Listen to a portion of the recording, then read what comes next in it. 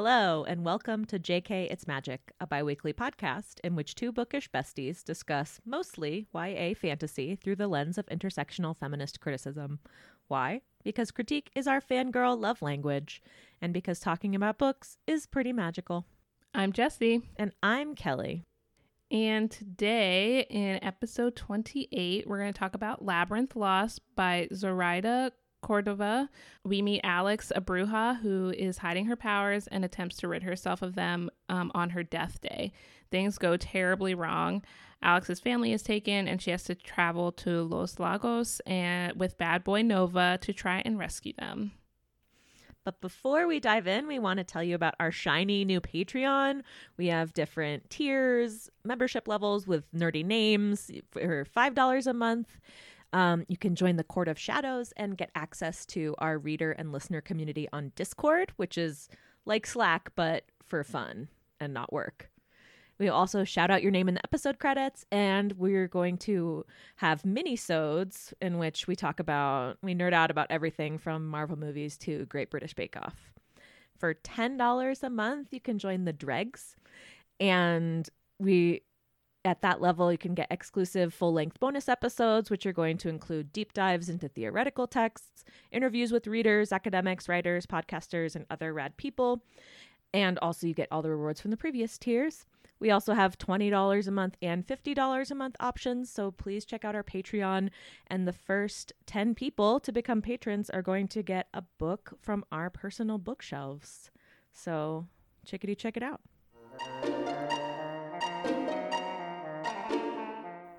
Initial reactions.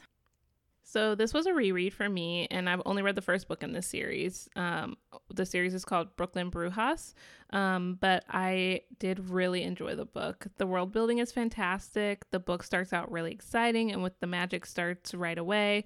I love Alex, Nova, Rishi, and I really want to know what happens next. This is a first time for me reading Zoraida Córdova, any of her work. I think it's also the first time reading any Latinx-inspired YA. I don't think I've read anything else like this. And I'm in love. I study Spanish literature, Iberian and Latin American literature, and speak Spanish and teach Spanish, so this is my shit. I am so excited to be talking about this book today. Time to talk about world building in Through the Wardrobe. So there's lots of Spanish used throughout this book, both in the naming of the dios, but also characters using small amounts of Spanish in their everyday language, which I think in our podcast, at least, we haven't read a lot of books from authors who have a second language that they speak. So I thought this was really cool to have like little bits of it, and not all of it was explained. Like you kind of maybe need to look things up or have a basis of knowledge in Spanish, which was really cool. Mm-hmm. It's kind of like how we talked about some of the books by Black authors not being written necessarily for white people and not explaining different, or, the Poppy War, where they're not describing the kinds of clothes or cultural artifacts or whatever. It assumes it's written for people who have that knowledge. Or who pertain to those sorts of communities. And if you don't, that means you have some work to do, which I don't think is a bad thing. Agreed. And even in the book includes phonetic pronunciations in Ale's exposition, which I really liked because clearly it shows that the author knows her audience and that a lot of them likely will not speak Spanish, which I think speaks to the demographics of YA readership more broadly and how that is changing. Yeah, but it's also a good way to bring in people from maybe demographics we don't see as often reading YA fiction. So people who speak Spanish or who are interested in Spanish culture or Latinx culture might be interested in reading something like this where maybe their stories don't get told all the time. So, representation matters. Absolutely. Magic has never been just for white people. Mostly has not been for white people. Mostly not, no. Labyrinth Lost. The world building kind of hinges upon taking you from the more or less contemporary Brooklyn space with brujos and magic and other kinds of beings, and then getting transported to Los Lagos, which is the fantastical part of the world. It's like a purgatory or in-between space, and it's almost exclusively inhabited by magical beings. Hadas, which is in the book spelling, it's Adas, but in Spanish, Hadas is fairies. Avianas, which are like harpy type beings. Maloscuros, which were basically cursed brujos or whatever, emptied of their self and filled with bad magic or whatever.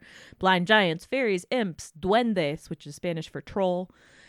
And in Los Lagos, time doesn't correspond to the, quote, human fabrication that it is in the empirical world.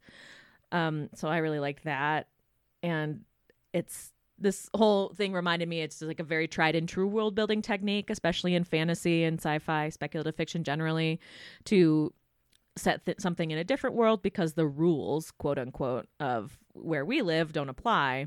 And so you can do things a lot differently and defamiliarize things for readers. And Los Lagos and its inhabitants, for example, are described as fluid on page 165. So it kind of is fucking with your how you think that the world works, and then means that like a lot of cool stuff is then justified right under the magical system and in the world building. Shout out to the awesome map that this book included. The place names are awesome. The descriptions are cool. The drawings are awesome. We'll make sure to post this to our Instagram when the episode comes out. And all of the Spanglish place names, like Mar del Fin, Bon Valle, Laguna Roja, Wastelands del Este, River Luxaria. It's so good. Selva of Ashes. Ugh, just love it. Love it. Okay, so I did nerd out a little bit in the research rabbit hole arena. Such a Ravenclaw. On two different tropes that we see in Labyrinth Lost. And the first is the Tree of Souls, which is reminiscent of, we find that in the middle of Los Lagos at the center of the labyrinth, right? Yes. And it's, to me, reminiscent of the world tree, which is a very common element in mythology, folklore, and religious traditions the world over. World trees show up in, let's see, I have notes. All over pre-Columbian cultures, which I would say is the most important for this specific novel, for Zoraida Córdova. So all over Mesoamerica, from Maya, Aztec, Itzapan, Mixtec, Olmec, and all, which are all indigenous civilizations and traditions from Mesoamerica, what we would now call Central America and Mexico. But world trees also show up in Baltic mythology, Persian mythology, Judeo-Christian mythology. There's a tree of immortality, which is basically a tree of life in the Quran. In Norse mythology, Yggdrasil is the world tree that there shows up in Greek mythology, Roman mythology, all Hinduism, South Asian religions. It's just everywhere. This trope is everywhere. And I think it's I like the culture jamming that happens in the book. I think it's really effective and makes it accessible. This figure in particular, this image, is accessible to people basically from any culture. The world tree in these various traditions is often what we call an axis mundi, which is a Latin term for like a world axis or whatever. And it's a point that connects earthly and divine spaces. And that's kind of what we see with Los Lagos, right? Which is, it's this kind of in-between area. And then the world tree is a connection between the divine and the ancestors. And then also it's a portal that gets used in the novel to go back to the quote unquote real world. We see these sorts of important trees all over literature, Tolkien, Game of Thrones, et cetera, et cetera. Yeah, it was pretty cool. And kind of, it was funny because I just thought of it, how like Alex's family is there. So it's kind of like her family tree. It is like a family tree. Yeah, because like all the ancestors are there. And they all get trapped there. So yeah, definitely. So the labyrinth is the second of these figures that I kind of went down a rabbit hole with. And it's an incredibly important symbol.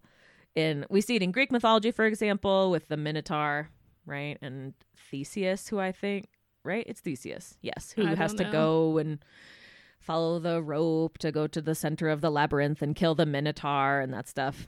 But the labyrinth is also incredibly important as a symbol in Latin American literature, especially in the work of Jorge Luis Borges, who's an iconic Argentine writer.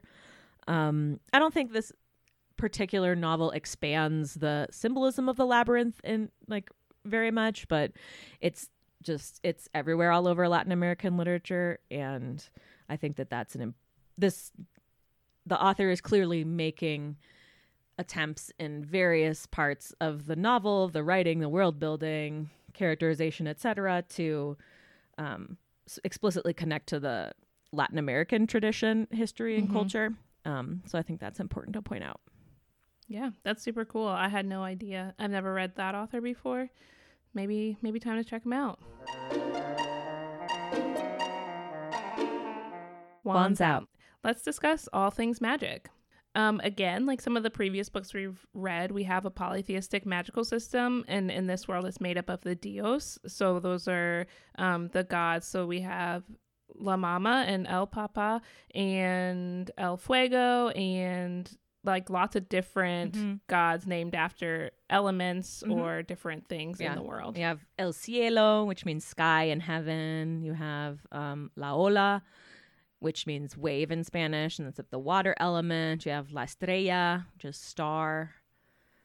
And they all kind of correspond to, like, something has to do with them, like, based on their name. So, La Estrella, like, helps Alex when she needs more light because she's the god of the stars, which was really cool to me. I thought that, like, bringing in those words to correspond with what they can do. And the Deos, this like system, is also integrated in the backstories of the different magical creatures that we encounter in Los Lagos. Like the Avianas are called Hijas del Cielo, and daughters of the sky or daughters of the heavens, right? And they're the ones with wings who can fly. So it just like it's very well explained, I think, and very well drawn out, but not in a way that made me feel like, oh, I'm waiting for the plot to start after all this world building is done, which I think is pretty remarkable. Well, I think some of it hinges on like the names that are given to them. And I think for anyone who doesn't have like any knowledge of Spanish, that might be more difficult because you wouldn't understand like the name, like El Fuego corresponds to fire. So like that wouldn't make sense to you. But if you know what those words mean, or if you take the time to look it up, then it is helpful because it gives you a background knowledge of them without actually having to add more like exposition to the story. In Labyrinth Lost, we see kind of like how you mentioned that we have a polytheistic magical system. And we've seen this before in other books we've read for the podcast in particular.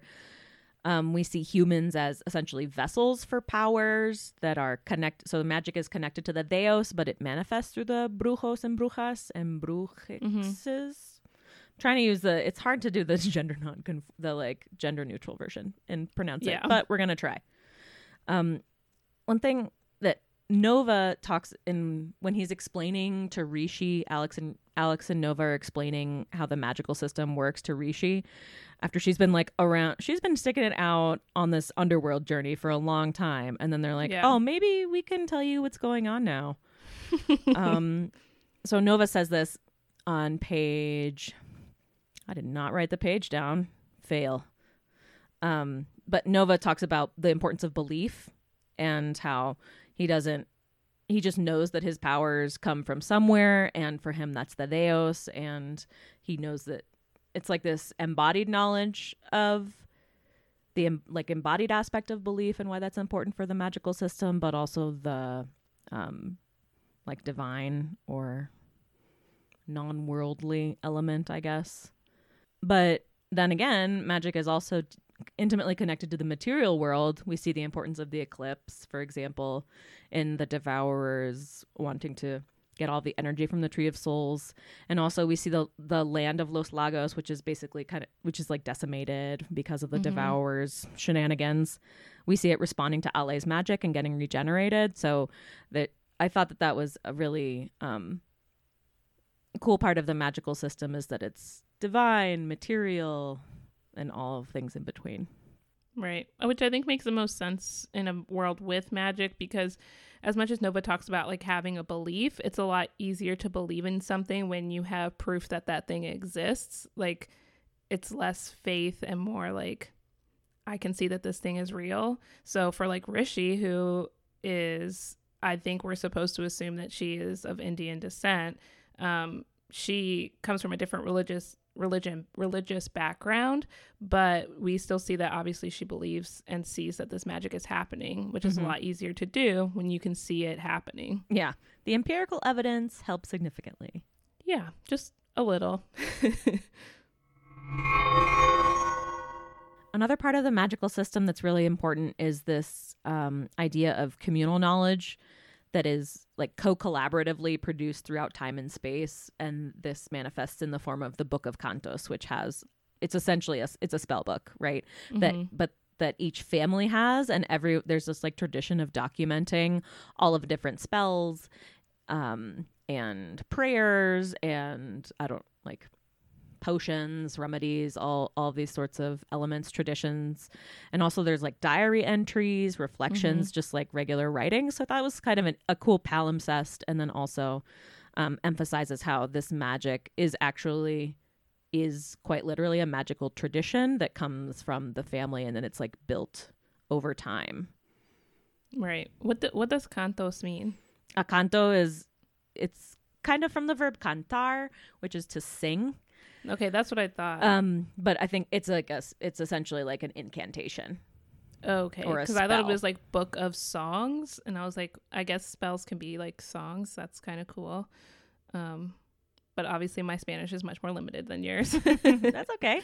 I mean, it is related to that, I would say. I think it's more related to like incantation than it is to song, because it's like the actual magic / spell implication. That makes sense. Speaking of cantos, the difference, I think it was cool how in the book itself magic is culture and language specific. So Lula on page 11 says that spells are for witches, brujas tu cantos, and how there's a distinguish among like essentially ethnic and cultural lines of what kind of magic is what. Yeah, which is really cool, because I know that Zoraida talked about it like at the end of the book and her like notes kind of, but talking, and I feel like I've seen it as well on Instagram and stuff with a lot more people talking about being brujas or brujos and brujeria, and I thought that was really interesting to see like how like the notion of witchcraft culturally has changed over time. Absolutely. Ritual is also really important in this magical system. We have all the different cantos, which have different ingredients and words that you have to say and movements, etc. Also the Death Day ritual, which is like a brujo quinceañera, like a brujeria quinceañera, except it happens when you're 16. And how would you explain it? It's essentially like a blessing, or you accept your gift or something? Well, I guess and I guess it doesn't necessarily happen when you're 16, but when like your power, like you come into your powers, because I assume that Lula had already had hers, even though she's younger. Or sorry, not Lula. Rose had already had hers, even though she's younger than Alex. But I do think, I mean, the notes section at the end did make it seem like they tried to like sync up the Death Day party with a birthday to like make it more festive. Right. But yeah, it's like when you get your blessing from your ancestors, that allows you to keep doing magic without like the repercussions we see happening in Nova, where he's basically like his magic is basically like eating him alive, kind of. Like I don't know what would happen to him if he kept going. The implication is that's the implication as far as I understood it anyway. Yeah, so you can't do magic without the blessing of your ancestors. Kind of like in Coco, where like if Miguel doesn't help his, what's the guy's name? I don't know, his grandfather. Spoilers for Coco, I guess. Then he'll be forgotten. Oh yeah, great grandfather. Like he'll be forgotten, and then he just like disappears. He doesn't get to be in the afterlife anymore. So I guess it's kind of like that. Yeah, similar. Yeah. Blood is also an important part. Like there is and the author talks about it off in the paratextual materials at the end, but the relationship to like Santeria and Voodoo, right? The idea of sacrifice and blood sacrifice and is being important in ritual. And Nova on page 96 says blood is life, and that it's necessary to go through the sacred tree to the portal to Los Lagos. It's necessary for when Ale wants to connect to her ancestors at the very end. She puts her blood on the soul tree or the tree of souls. But I don't think we've seen a lot of this type of ritual in the books that we've read. No, and probably because some of it is, I think people think of things with sacrificing animals or blood magic as like hedonistic. And we also haven't seen many books with like a foundation in, I don't know anything about Santeria, but any foundations in like voodoo, which, you know, came from Africa. So I don't think we've read a book that has had that before. And I'm guessing people just think it's gross. Magic is also hereditary, but we find out that it's diminishing over time. But so it's like not really clear to me when this magic started showing up and like at what point in the decline we are at. Right. But Encantrixes are an exception. So Alex is the exception because she's trying to get rid of her powers because she thinks they're a bad thing, but she's also like the most powerful bruja in her family, and I'm guessing in a long line of brujas and brujos. So yeah, I also don't know like when this started. Like, is there a reason that there's a diminishment in their powers? Yeah, if there's some sort of curse or something, maybe we'll find that out later. Yeah, because I think there are 2 more books, and I think the series is finished. So I think the last book comes out in 2020. Oh, that's so far away. Okay, only a few months. I know. Oh, don't remind me. Yeah, so maybe we'll figure out more about that as the series goes on, because I'm interested to know like why some of them have very weak powers and why like Alex is so powerful. Alex experiences magic somatically, so physically and emotionally in her body, which I thought was similar to, for example, what Zélie does in Children of Blood and Bone, talking about calling up anger and love and those being necessary to for like magical power to manifest in the protagonist. And as in most first person YA novels, we take the journey with the protagonist as a reader, and we see the like learning about magic and learning to accept magic, accepting yourself is like a main plot arc. And so at the end on page 297, we have Ale summarizing for us how she now thinks of magic, which is magic is a living thing. It's part of me. I summon it, call it like a snake charmer calls a snake out of its slumber. The magic answers back.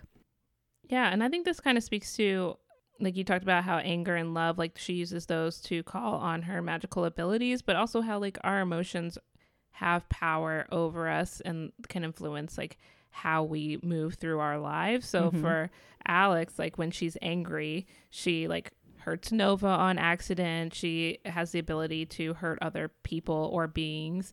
But when she's like moving through the world with love, it's like a different experience for her magic. So kind of how like our feelings are really like how we move through the world is like kind of important and powerful. Right. I like that connection you drew also because love is the healing power really relies on love. Lula explains that to Alex, right? That when you feel the warmth, right? When I'm healing you, like that's the love that I feel for you, right? It's like a physical manifestation of emotions, which I think is really compelling, especially with like, given that we're so used to separating our minds and our bodies and then not thinking about our emotions. But in reality, it's like a body mind, no space. Everything's happening all at once. It's all co-constitutive, of our experience. Right. So in the story, we see there are repercussions for using magic, and not in an everything comes back to you times 3 sort of way that we see kind of in like witchcraft today. Like white witchcraft, I guess. There's a lot of white ladies. Lots of them. Yeah, but literally all the magic recoil happens whether you're doing something bad or good. And I think I'm not really sure what to make of this other than like you have to be careful about what you're using your magic for, but I'm not 100% sure why.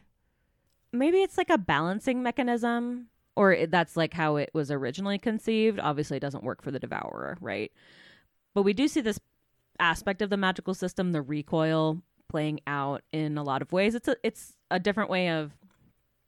We saw this also in Kingdom of Souls. You know, magic has a price is a pretty common trope that I think we've been seeing a lot more lately than in like earlier novels we read for the podcast.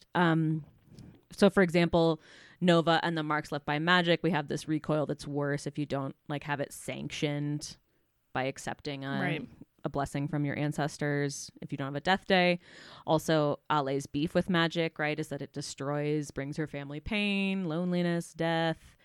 But her struggle is thinking about / dealing with the consequences of her magic and the choices that she makes. Right. I guess maybe part of it is like trying to show that like every choice you make has repercussions.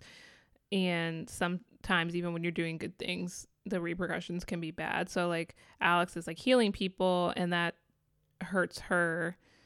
Maybe she's healing bad people. I don't know. We see glamours again with like magic used to deceive and imprison. It like the whole idea that magic isn't bad in and of itself. It's how you use it. Same with like what you see in technology and sci-fi stories, right? The technology itself isn't bad, but are you using it for good or are you using it for evil? And we see that a similar dynamic playing out in Labyrinth Lost. We keep seeing these glamours with like Agosto and the Hadas, you know, the like look twice comes up over and over and over again. Which is very similar to like other stories we've seen where fairies are involved because they're like tricksters. Exactly. And we have a muggle equivalent, are the Sin Magas. And the only substantive contact we have with a Sin Maga is Rishi. Yeah. I'm guessing that kind of translates to without magic. It does. That's okay. Right. It's working. Your Duolingo is working. Rishi's the only one. I guess at the school we have like at the very beginning we have a scene where Alex is at school and she makes a snake come out of that guy's mouth because he's being a bully. That's right. But that's the only other one. And I also like the whole time we were reading it though, I thought for some reason like Rishi was also going to end up having magical powers.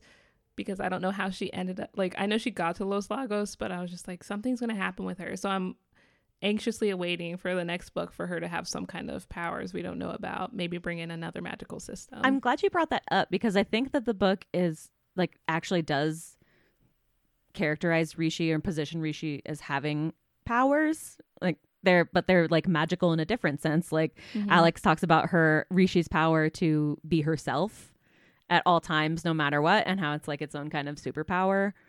I think we'll probably see that dynamic and like Ale maybe and Alex learning a little bit from Rishi, like how to do that, I guess, as the novels go on. That would be my guess. Yeah. As I was rereading the book, for some reason in my mind, I kept thinking that Rishi was actually one of the Avianas and not just like bumped into them.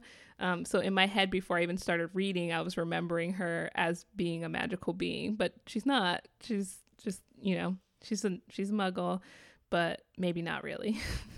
Wands away.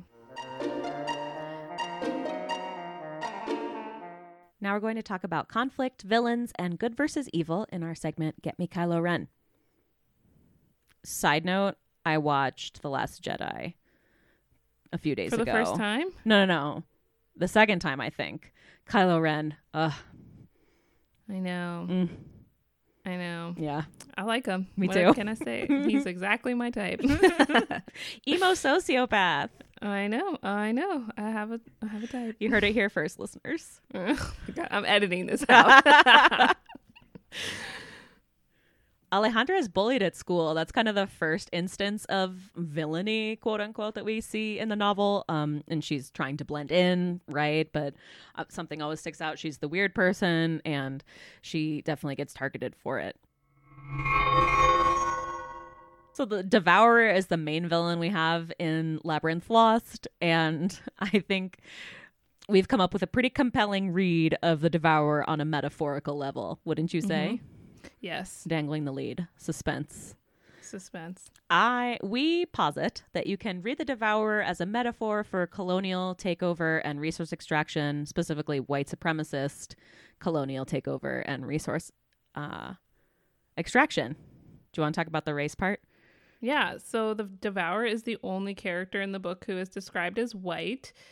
Maybe some of the kids at the school, I don't really remember those kids because they were like not instrumental to the story. So maybe like that kid that bullied her was also white, which would still make sense for all things considered. But as we move through Los Lagos and like we see Alex's family and even Rishi, like we don't have any white people, but the Devourer is described as having like a white face. So, you know, white people are trash. That's not right. Sorry, Kelly. That's okay. Stating the obvious, the Devourer. Let's start from step one. So just like taking all the energy, doing whatever she wants with it, like consumption for consumption's sake, basically. Power for power's sake is kind of the feeling I'm getting from this character. Also, we get the sense that the Devourer will simply move on to the next realm when she's exhausted all the resources from Los Lagos. And that's particularly why it's threatening, right? It's just going to keep expanding. This extraction. Hunger for power and domination is insatiable. And this also recalls the legacy of struggle of indigenous peoples fighting for the land. We see that various times throughout the novel with first with the Hadas or first with the Avianas and then with the Hadas, and then they are coming together. And there's definitely a discourse of we need to fight. It's when people stop fighting for the land that, you know, all is lost, basically. Right. Which really like makes me wonder what's going to happen in the future books, because I feel like the Devourer was a really good villain and defeated at the end of the story. And I'm wondering if she's going to come back somehow, because I don't know who the villain will be in the next book. Don't know. I haven't even looked up what it's about. So, I mean, it's the from dad comes Lula's back point of view, I think. Oh, I was not expecting that. That's at least what the excerpt in the back of the novel I have. Okay. It's from Lula's point of view. So we'll see. Mine did not have an excerpt for the second book. So it says Lula's story, Bruja Born. Okay. We'll All see. Right, well, yeah. I assume they're going to have to deal with some of that dad stuff. Definitely. Another aspect of this Devourer metaphor for colonialism and white supremacist colonialism is the fact that this trauma is inflicted over generations. And I think this was, what was the Aviana's name? The main one? Madra? Yes. I think that she's explaining the impact over generations, and she says, quote, "There are entire generations who will never know what it's like to roam Los Lagos freely. They'll never know what it's like to sleep under the shade of the forest lights or run through the Valle Azul. Yes, Shara spared us, but our lives have been punishment ever since."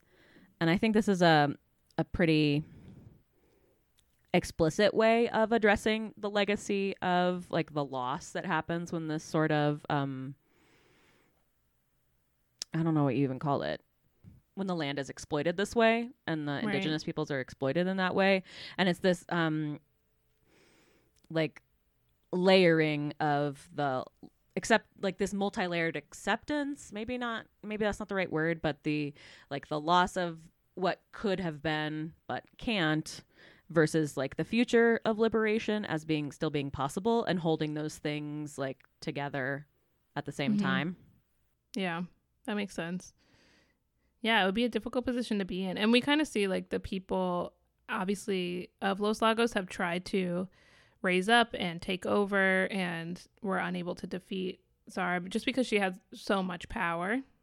So like, you know, white power, whatever. Boo. But I think it is important that it keeps coming back to like that legacy of struggle and how it talks over and over again about how they keep fighting. And then when Ale shows up and is finally like turning the tide of this conflict, then they show up again. Like it doesn't matter. They keep fighting. Well, she does help like free some of them, like the Meadowkin who like the fairies, like they were literally in chains and trapped where they were. So she does help like free the people for the sake of it, even knowing that they, you know, were trying to keep her there. Like she does the right thing a lot. But not in like a sappy, you know, kind of way. And not in like a white savior way. Yeah, exactly. Also because she's not white. Yeah, she cannot be a white savior. Nope. We see a pretty classic conflict trope, villain trope in Nova, which is the deal with the devil, like this Faustian bargain with the devil. And I feel like I should have seen this coming. Did you feel like that? Did you see it coming when the first time you read it? No, but I'll tell you why after you say your thing. Okay, so I feel like I should have seen this coming because the Zoraida Córdova totally dropped breadcrumbs along the way. So when I was like reskimming the book for writing our notes for the episode for recording, I found this quote on page 176, and Nova says it. And he says, "Not all monsters look monstrous. Sometimes they're perfectly normal humans. Sometimes they're so beautiful you would never suspect." Just like, come on, Kelly, are you losing your touch? Yeah, but I feel like this was a really difficult one, and I know we'll talk about this more later, but it's hard because Nova is covered in tattoos. Like, he's a brown person, and he's been incarcerated. Like, all the things add up to make me think, like, he can't be the villain because, like, it's too many stereotypes for, like, what white people see as villainous that I was like, nah, he's not going to be the villain. Like, that's just not going to happen. No. He's just like this real hot dude, you know? We're totally going to see a redemption arc. It's already on its way with like the fact that Nova finds Ale's dad and brings him back. And that's like the final cliffhanger. Yeah, but like where the fuck was her dad? Like, and how did Nova find him? I feel like that's a book 2 question. Yeah, I'm assuming he's like didn't leave of his own free will because he also seems confused that he's back. So whatever. But yeah, also getting rid of Nova's tattoos at the end. I know they were like killing him or whatever, but I'm like, not as interesting now. Maybe he can get tattoos that aren't killing him now. Yeah, that's a good point. Anyway, so like while Nova does look like a normal human with his tattoos and, you know, his backstory, I thought there's no way he's going to be the villain because like too many bad things have already happened to him. Oh, you're so right. I'm so white. Yeah. Sorry, not sorry. Womp womp. I don't think I wanted him to be the villain. I don't. I definitely didn't. But I was like, this betrayal, I think, makes sense. It's like desperation. Yeah. Desperate circumstances sow the seeds for people to take like desperate actions, right? Yeah, or make choices, sure. Make specific choices that, you know, can be read as villainous depending on the context. But in reality, if it was the only chance Nova had not to die, I mean, I'd do it. I get it. Like his motivations are very clear to me and like acceptable. Right. I know he betrayed Alex, but like, I don't know. No, motivations are totally acceptable, especially because it's described as like he's the product of all this systemic violent bullshit, exactly. Which is the actual villain. Yes. Not the brown man or the brown boy, right, who's caught up in this system and spit back out. Yeah, exactly. So is he a villain? I'm going to say not really. No. He's not a villain. That's a no. No from us. He's going to be fine. Yeah. The last point I want to make about in the Get Me Kylo Ren section is actually a question. Okay. This might have been a misreading of mine, but we still don't know how or why Tia Rosaria or Aunt Rosaria was murdered, correct? That's correct. It's really weird because when Alex is with her in Los Lagos, she says there are like welts on her neck. And I don't know for sure like how that means she was killed or why, but yeah, it's kind of confusing, and I'm assuming that will come up later. I'm not making up that she was murdered, correct? There is that is implied in the novel, right? It is kind of implied, and I think that's what we're supposed to understand with like the markings on her neck, but it seemed like also maybe a spell was going on or a cantos was going on at the time. So I'm not 100% sure because she said she had to die for another purpose, and now she's taken over Los Lagos. So I'm also assuming this isn't the last time we'll be in Los Lagos. Definitely not. Maybe with Lula, who was like not that interesting to me. So I'm I'm going to read the next book, but I'm also like, what is this going to be about? Maybe she'll get more interesting. Yeah. I mean, I assume she has to, but right now she just seems like one of those girly girls, which is fine if people are that, but that's not interesting to me personally. But like, be whoever you are. I also don't care.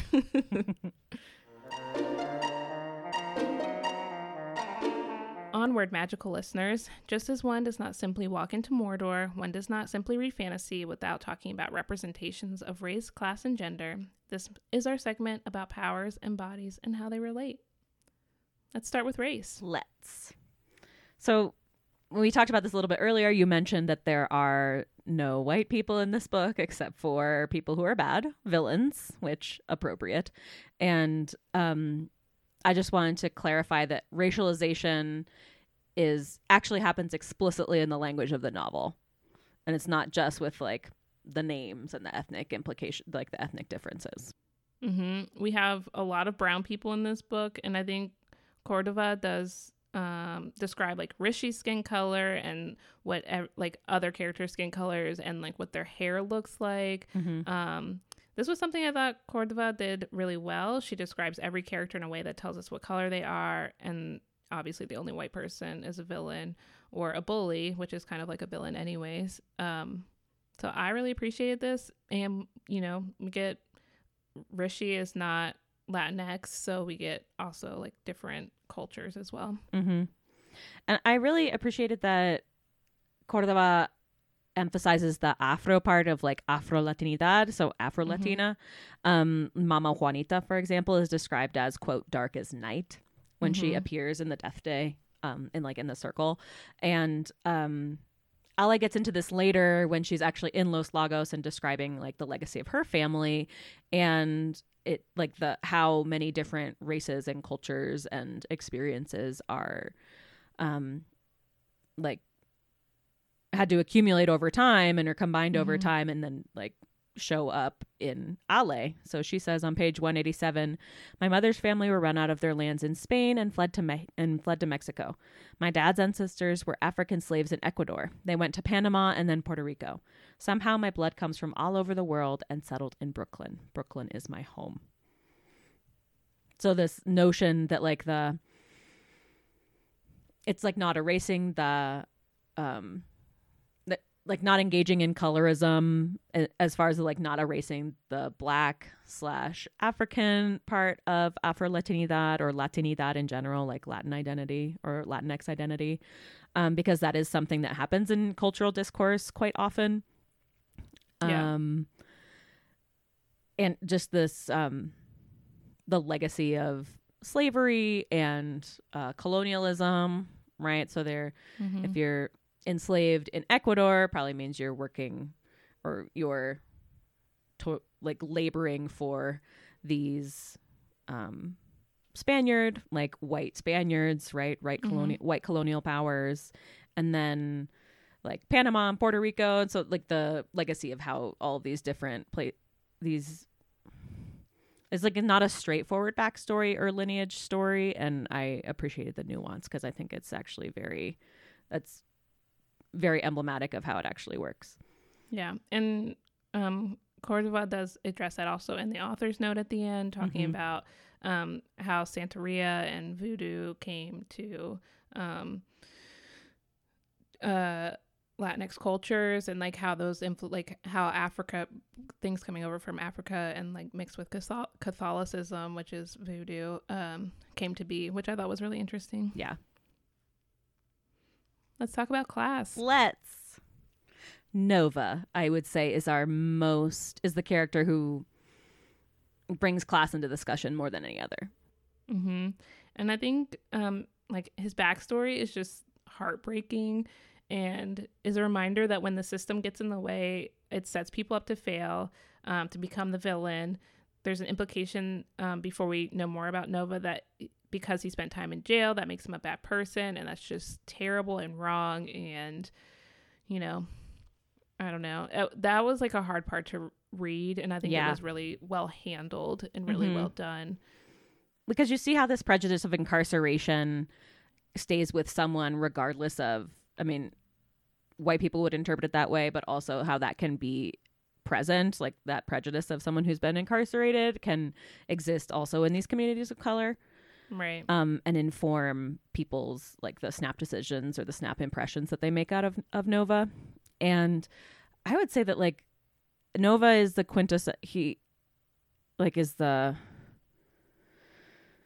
a survivor of all of these violent and interrelated systems like the foster care system and the police state and the carceral state. And I guess I wish we would have learned a little bit more about his backstory. We get a little bit of it, and I'm assuming he'll, show up in the other books too. But as like there's a pretty big juxtaposition there with what then happened to Ale and her family, right? He talks about like he makes Ale confront her privilege, basically. Right.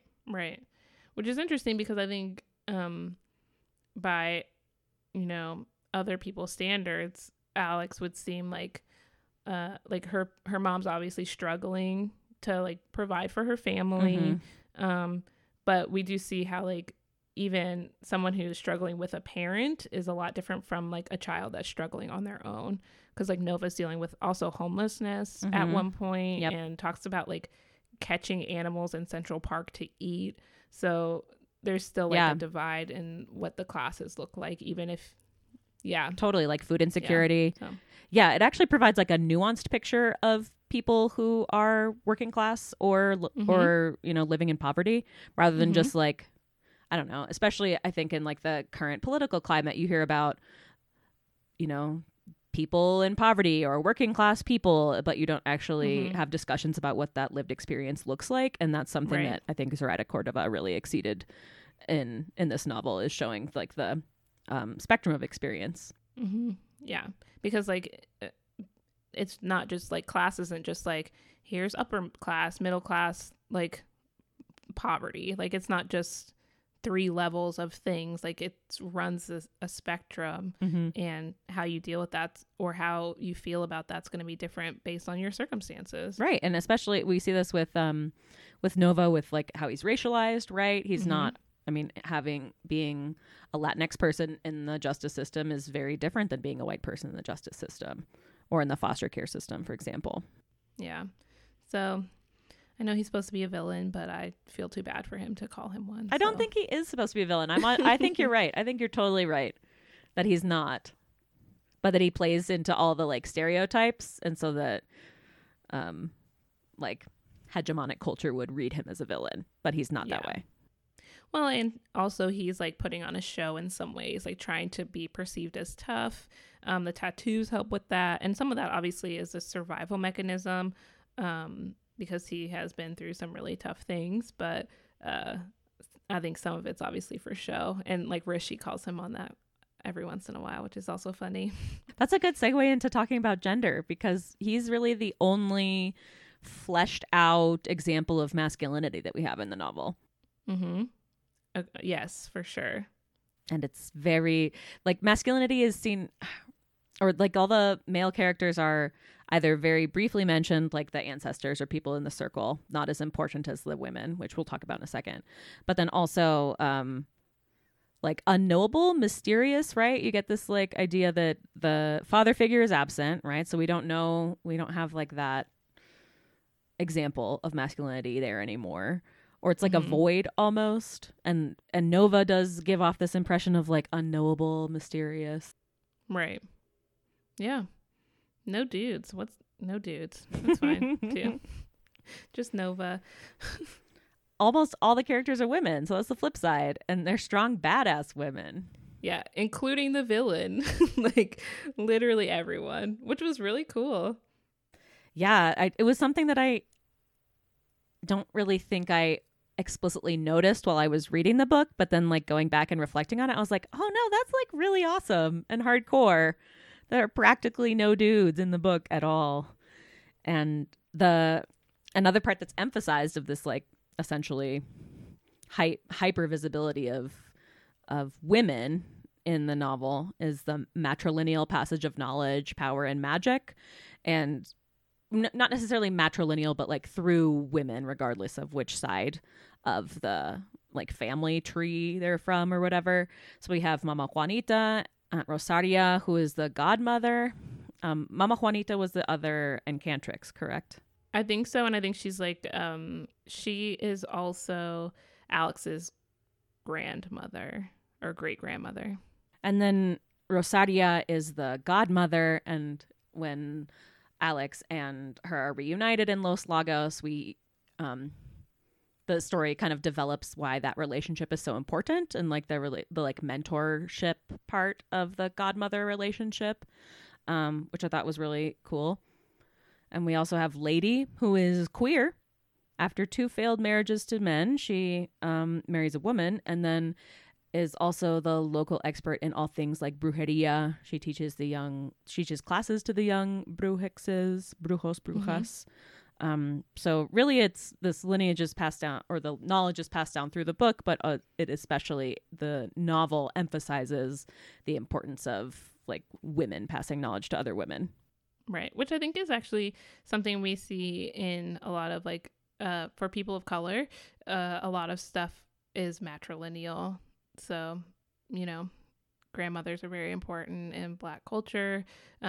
Obviously, I can't speak to every person of color's like group, but what? You don't speak for all groups?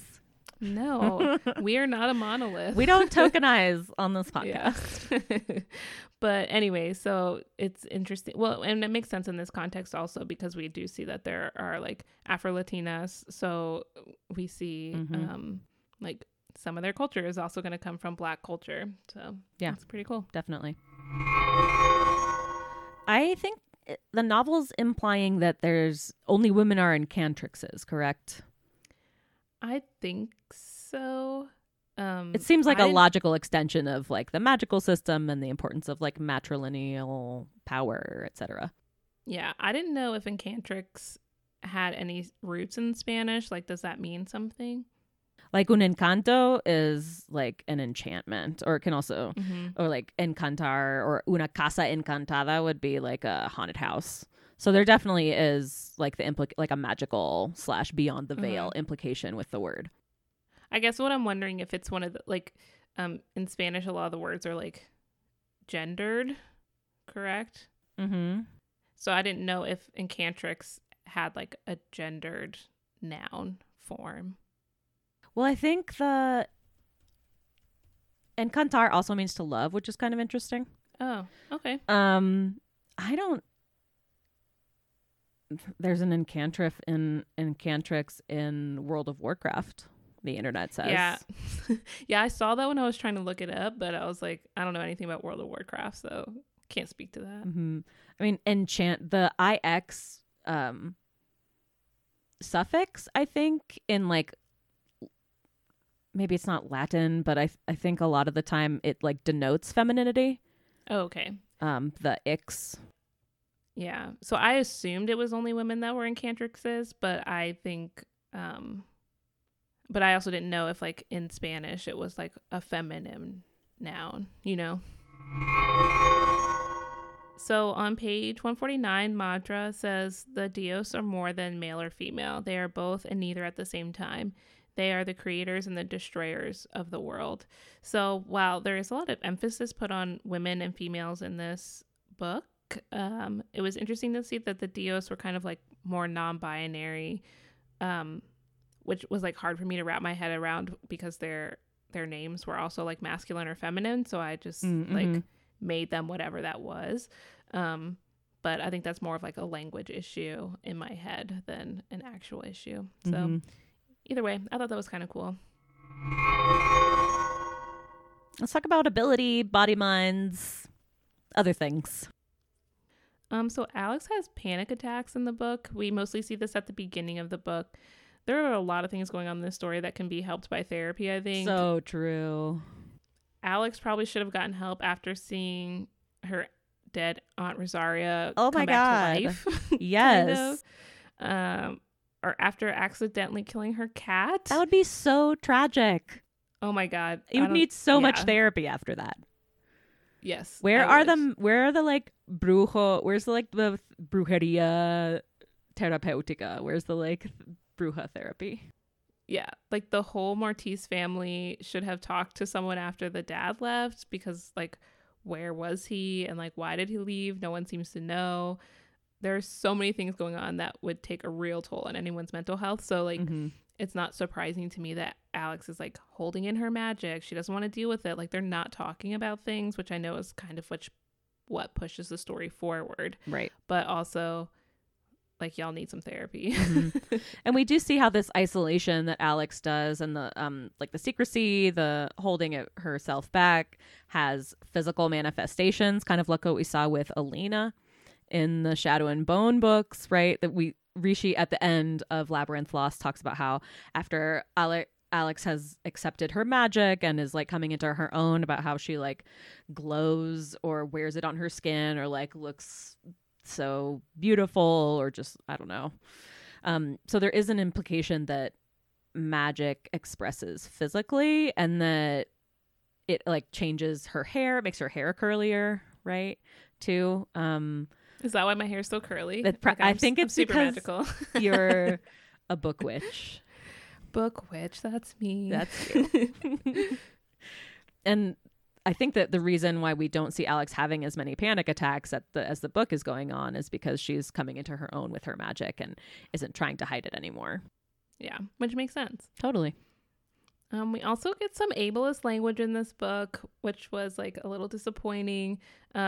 Nova's eyes kept being described as bipolar because they were always changing color. I think they kept like calling each other crazy, and I was just like, I don't like that. Yeah. So there's that. I just thought I should mention it. An aside. Another thing that I think that I'd like to talk with you about, because I'm not really sure how to like wrap my mind around it, is the way addiction shows up in the novel. Mm-hmm.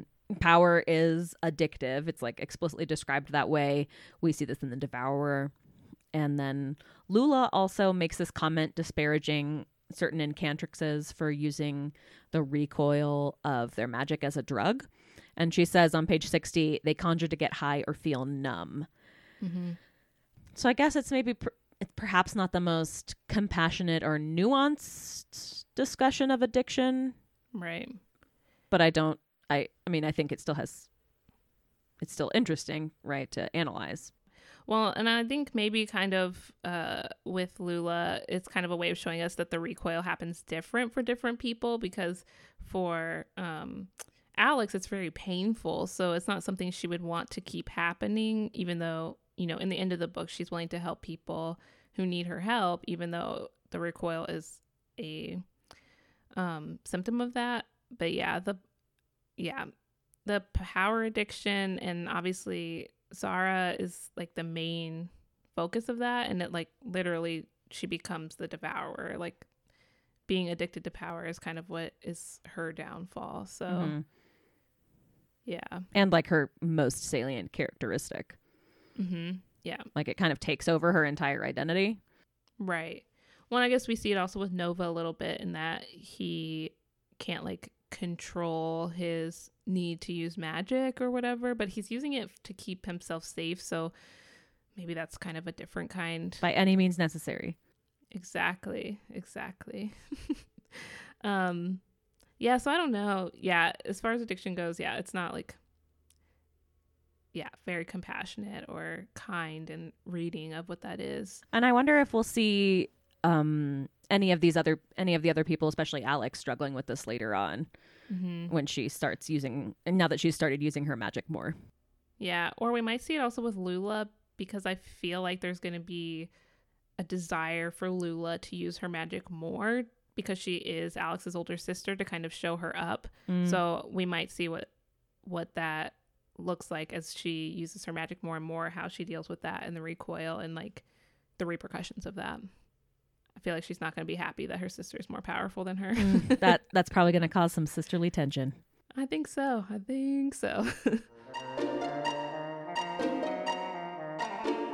Finally, it's time for Shipwrecked, a segment about asexuality, sexuality, sex, romance, and relationships. And sometimes we take liberties and do some shipping of our own.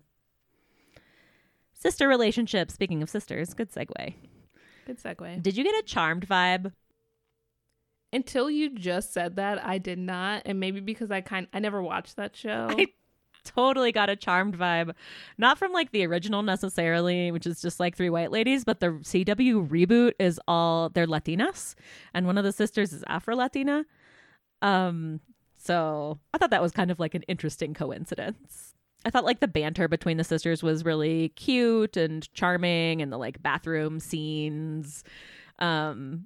And which is funny because neither of us has sisters. I know. So maybe it would be also, less like, charming if it is something either of us had experienced. Yeah, because I have never. But it just seemed like that was very good character building and world building. Even though we weren't like learning about magical creatures in Los Lagos, we were learning about how the sisters relate to one another and the sort of intimacy that they experience. Mm-hmm.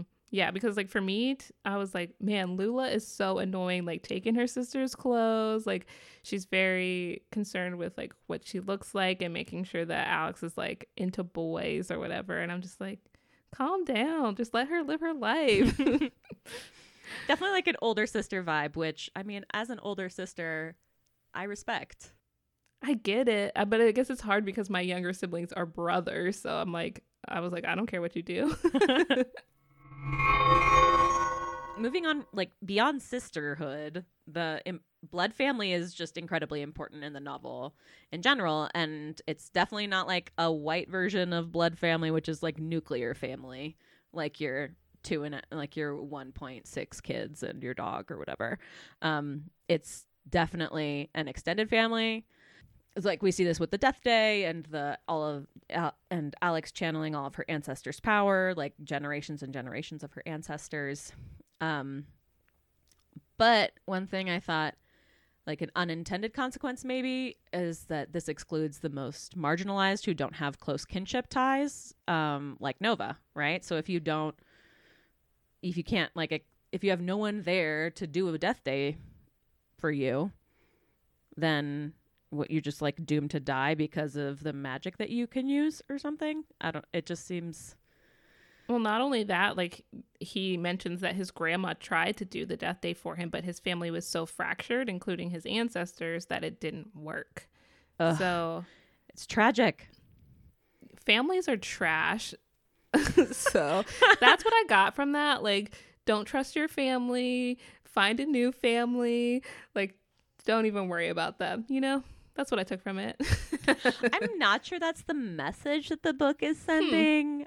I mean, that's what I got. But I do think that there is like a chosen family, or like the importance of kinship is then highlighted through like the circles, which are the different covens basically of the different witches. I thought that was really cool about how you had a circle that the mom has a circle, and then Lula has her own circle, and you kind of figure out how you fit in a larger community of like kinship ties basically. Yeah. The only thing I wasn't sure of is if the people in your circle were also related to you necessarily, because I know in like Lula's circle, 2 of her cousins are also in the circle. I don't think so. I don't Okay. think, especially with like the mom's circle, I don't think that everyone was related, because you do have like that. It was almost like a neighborhood feel, or a friend. Like these are our family friends or whatever. Yeah, I guess it's also hard too, because I know like in Black communities, people are like your family, but then you like learn when you get older, like they're not related to you in any way, shape, or form. They're just like your family, like they've become part of your like quote unquote family. So I also wonder if like maybe some of those people aren't actually related to them at all. Yeah, that's very likely. Or that like the blood tie isn't necessarily the most important thing. It's like what have you shared? I have a prediction that Nova is going to become a part of a family or like a community or a kinship group, and then he'll get a Death Day, and then he'll be okay. That's my hope, which segues into my hope for Alex and Rishi and Nova. So Alex is in love with Rishi. So we have queer characters. Yay. And not just like side characters, but also with Nova. So I don't necessarily want them to be in a love triangle, because I don't want to have to choose between Rishi and Nova. Well, you don't. I mean, in a like monogamous situation, you would have to, but they're like 16, so we're not going to get into polyamory. Maybe. But maybe we will, because I'm also like, can they just all be together? Like, Alex is at the top of the triangle, and she's with Rishi and Nova, who don't necessarily like each other that much, but I'm not sure if it's just like they're both vying for her attention. Or like Nova could be like a second. Yeah. Okay. That's all I say. That's my hopes for them. I loved how the novel didn't again, it wasn't like Alex being like, oh God, does this mean I'm queer? Or does this mean I'm a lesbian? No, you just like are feeling your feelings and they are what they are. And it's just like normalizing queer love, basically. Yeah. Well, it's funny because as I was reading it this time, I think I had forgotten a lot about the book because I read it kind of like a while ago, maybe when the book came out. And I was like, does Rishi have feelings for Alex, or does Alex have feelings for Rishi? And I just totally forgot all about it. Yes, and yes, and Nova too. Yes, and yeah. So I appreciated that. I thought that was cool. Mm-hmm. We should have that more often. Yeah. There were no sexy times. No, there was like a kiss between Rishi and Alex. And that was kind of it. But it was so tender and beautiful and love. But there's also so much going on in the story that the romance part of the story isn't really the big part at all. Which we appreciate. Yeah. Sometimes I want that, and sometimes I'm like, there's too much other stuff going on. Who would have time for romance? And if you're gonna like, you can also like channel that into reading romance or whatever. Yeah, read romance if you want to. It can be great. It can also be trash. So like, Jessie is the one with the Rex. I am not so many the Rex. expert. I will get Kelly to read them eventually. Bonus episode. Yeah. Now we're going to talk about writing style, narration, characterization, plot structure, and basically whatever else comes to mind in a segment called Kill Your Darlings. I need to gush for a second about how absolutely glorious the Spanglish was. It's everywhere. The Spanish-English mixing. It's revindicated as a legitimate linguistic expression of Latinx and Latin America diaspora communities. And I think that's super rad and really important. Yeah, it was wonderful. Also, just look stuff up if you don't know it. It's not that hard. Come on. Yes. Like some of the Dios, I didn't know what they were like representative of. So it's like, just look it up. It's fine. Mm-hmm. Also, it's Deos. Oh, Deos. Okay. Mm-hmm. Yeah. And I love how each chapter begins with a quote from the prayer, ritual, or writing, often from the Book of Cantos. I just thought this was a very effective way, like kind of a shorthand for putting more of the paratext, like the world building stuff in there and making you feel more connected to the magical tradition. It makes it like fleshes it out more without necessarily having to spend a lot of time doing it. I don't know if you noticed, but when you started saying it, I was shaking my head. And rolling your eyes. Yeah. Kelly loves like additional little things from other like not real books. I like, love paratexts. Oh my gosh. Can segue to my next comment. It is now canon on this podcast that I love paratextual materials. If you didn't already know. So the especially at the end of the novel, like in an author's note, which Córdova does in Labyrinth Lost, she discusses the social, cultural, and historical information that influenced her writing. Mm-hmm. And I think I'm just like into this because of the idea of giving credit where credit is due, citational justice, but also it gives readers some agency and kind of makes it so the learning doesn't have to stop when the book is done. Like you can, like Córdova suggested further sources for learning about Santeria or something like that. So we can, like, I'm totally going to look up some of those things so I can learn more. I think it's a really great way to keep the learning happening after the book is done. Yeah, we talked about it in one of my children's lit classes about the importance of like citing your sources and like where it was mostly to do with like where stories come from as opposed to like saying like this is a story based on like a Korean folktale, like but where did it come from? Like you can't just say those things. So it was really cool that she like was like, here are the books I read about Santeria and voodoo, and like here are where these stories come from or stories similar to them. Like I thought that was really good, and it's very important for people to know. Like I'm sure there are some readers who think like, oh, Death Day, that's like a quinceañera, and they're like the same thing. You know, like now they're going to conflate those two things if they don't read the end notes. So putting those in there also lets the reader know what is fiction and what is fact, you know? Right, exactly. Because then you wouldn't. Helpful. Yeah, totally. And then you wouldn't, if you were operating under that assumption, then you wouldn't understand the like Dia de Muertos and why that's so important in the Death Day conception. And then I also really like how it's not just historical information. It's also Zoraida Córdova gives like contemporary information about like what are connotations or typical everyday uses of the word bruja in contemporary Spanish. And which is not something that I was really expecting to see contextualized, which is but also the rad. history of that and like how it was seen as something bad in the past and how people have like taken that back to make, you know, as a powerful thing. Absolutely. So rad. Love paratextual materials. Jesse, that's another thing. I like that we're just going to know that we agree to disagree on this. I like it in the like as an end note, like adding to the story, like, oh, here's what you need to know contextually for the story. But like within the story, I'm kind of like, I don't feel it's necessary, but like other people do. So like I'm not the only reader. I love like a random document or like an aside. Jesse does not.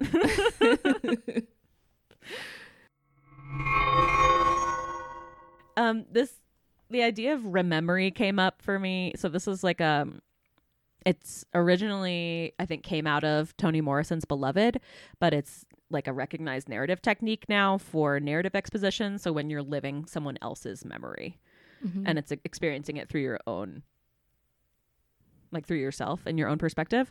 And this happens twice in the novel. In Labyrinth Lost, we see it with the two like non 100% good characters. We see it with Sara's backstory, and then we also see Nova's backstory from their original perspectives, and that's marked by italics in the text, and it's like this little flashback essentially, which we've seen in other stories before. And I think that that's like a good use of that literary technique, because so much is in first person, otherwise we just have a bunch of like a shit ton of exposition of people telling us their stories, which can get kind of boring. Yes. And I have a question. Is there like a smells of YA hashtag or like Reddit? Not that I'm aware of. Channel? I have no idea. Because it's called a subreddit. Whatever. I don't know how it works. I'm older than you. I feel like you should know. Yeah, but I'm not on the Reddit. No, it's okay. Because like this is I remember thinking about this when we did the Akamath episode with Reese smelling like citrus and sea salt or something. I don't even know. But Nova apparently smells like, quote, the rain hugging the new green of spring, from page 72. And I'm like, okay, smells of YA has to be like a new thing, because there are a lot of... So this is like an evocative sensorially. Like I get why the authors do this, but at the same time, it's just like, no one smells like this. Yeah, like I don't understand. I'm like, where are the like, and it's always dudes, like what these dudes smell like. And I'm like, because like when I want to know what Rishi smells like. Well, I just finished To All the Boys I Loved Before reread for class, and they talk about like, I think Peter telling Lara Jean that he likes the smell of her hair, and she's like, oh, it's the shampoo I'm using. But the dudes always smell like the most random things. And I'm like, what the fuck are they wearing that they smell like rain hugging the new green spring? I'm like, is there just like magical cologne or something in YA? I don't understand. I have to say, I don't like that. Like, it always like pulls me out a little bit. It does. Like, what the fuck? Like, it's no just one very smells like this. It's like very genre tropey, I guess. Yeah. Well, and for the most part, I feel like most dudes smell kind of the same because they're all wearing like the same deodorant or whatever. Or like Axe body spray. Yeah, exactly. But it wouldn't be like imagine trying to like write an Axe body spray in the vein of like YA style. Yeah, they should do those Terry Crews commercials. They should do them, but like with YA, you're like broody dudes, you know? It'd be so funny. Recommend if you like. If you like Chosen One stories, I really like this take on a Chosen One story because it didn't feel like one to me until I was like thinking back about it. I feel like it's a covert Chosen One story. Yeah, there wasn't like a big prophecy or things like that, which was no. I liked this spin on it. Yeah, yeah. Like Alex has to be the one to save them, but kind of because of the situation she put them in. So like, clean up your fix your own mess. bullshit stories. Yeah, Yeah, fix your own bullshit. People dealing Yeah. with consequences. That's another good one. yeah. I couldn't think of like a comp title exactly, because we get a lot of chosen one stories, but not in this same vein. Mm-hmm. Before we end, it's time for real talk. Did reading this book make your perspective change in any way, or did it make you interrogate a concept, system, or trend you hadn't before? For me, this kind of Labyrinth Lost, I think, gave us the most nuanced, gray area engagement with the like chosen one that we just talked about in the previous section, but also this how the free will and agency versus the like destiny or the magic that Alex is born with as an incantrix. I thought that the tension between that was more interesting and less like neither can live while the other survives, like Harry Right. Potter prophecy style chosen one narrative. So I think that the free will versus the determinism or the destiny is, I think that like tension is still there, and I'm curious to see how it plays out in future novels. Yeah, I think they did a really good job because Alex she's a chosen one in a way, but of her own making. Mm-hmm. And so she wanted to get rid of her powers and her family left. She made that And- choice. Yeah. So if she didn't do that, she probably would have been fine. Someone else probably would have had to defeat the devourer. And she, like, her family's gone. She probably could have just lived out her life and been fine. It Well, was all not really, based on her because like choices. look what happens to Nova. If she didn't get her family Yeah. back, she would probably end up where Nova was. That's true. Or she would have stopped using magic and she would have been fine. Maybe. There's just a lot of choices at play here instead Yes. of like, you have to do this or else. Which is why I everyone's thought fucked. this was way more interesting than other engagements with the free will versus destiny. No, I agree. Finally, as a new feature of season 2, at the end of every episode, we are going to suggest an action item that listeners can take as an extension that connects to some of the core themes that we've been talking about in the episode about the particular novel. And we think of this as a way for readers/listeners to learn more shit, do less harm, and continue to fight for our collective liberation, since that's what our project is about. So this episode, we are suggesting the read Open Veins of Latin America, 5 Centuries of the Pillage of a Continent by Eduardo Galeano.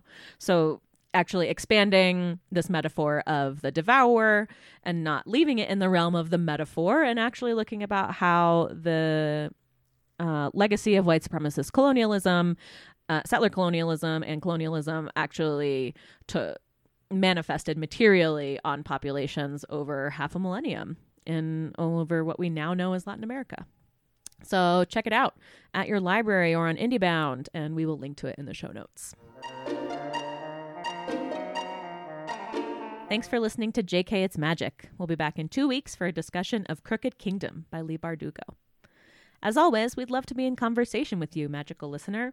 Let us know what you think of the episode, anything we missed, or just say hi by dropping a line in the comments or by reaching out to us on Twitter or Instagram at JKMagicPod. You can post or tweet about the show using the hashtag criticallyreading, and you can contact us via email at jkmagicpod@gmail.com. You can subscribe to JK It's Magic on the podcast app of your choice, and we really appreciate it if you would rate and review the show and spread the word to other rad listeners and readers out there. If you're interested in supporting JK It's Magic, you can make a one-time donation to us on Ko-fi. You can also support us monthly on Patreon in exchange for free minisodes, bonus eps, swag, and much more. The podcast theme song is Under Mary Academy of Magics by Augustin C. from the album Fantasy Music, which you can download on freemusicarchive.com. JK It's Magic is recorded and produced on stolen indigenous land. Arapaho, Cheyenne, and Ute land for Kelly, and Chickasaw, Kaskaskia, Kickapoo, Mascoutin, Miami, Meskwaki, Odawa, Ojibwe, Payankashaw, Peoria, Potawatomi, Sauk, and Wea land for Jesse. Until next time, stay magical!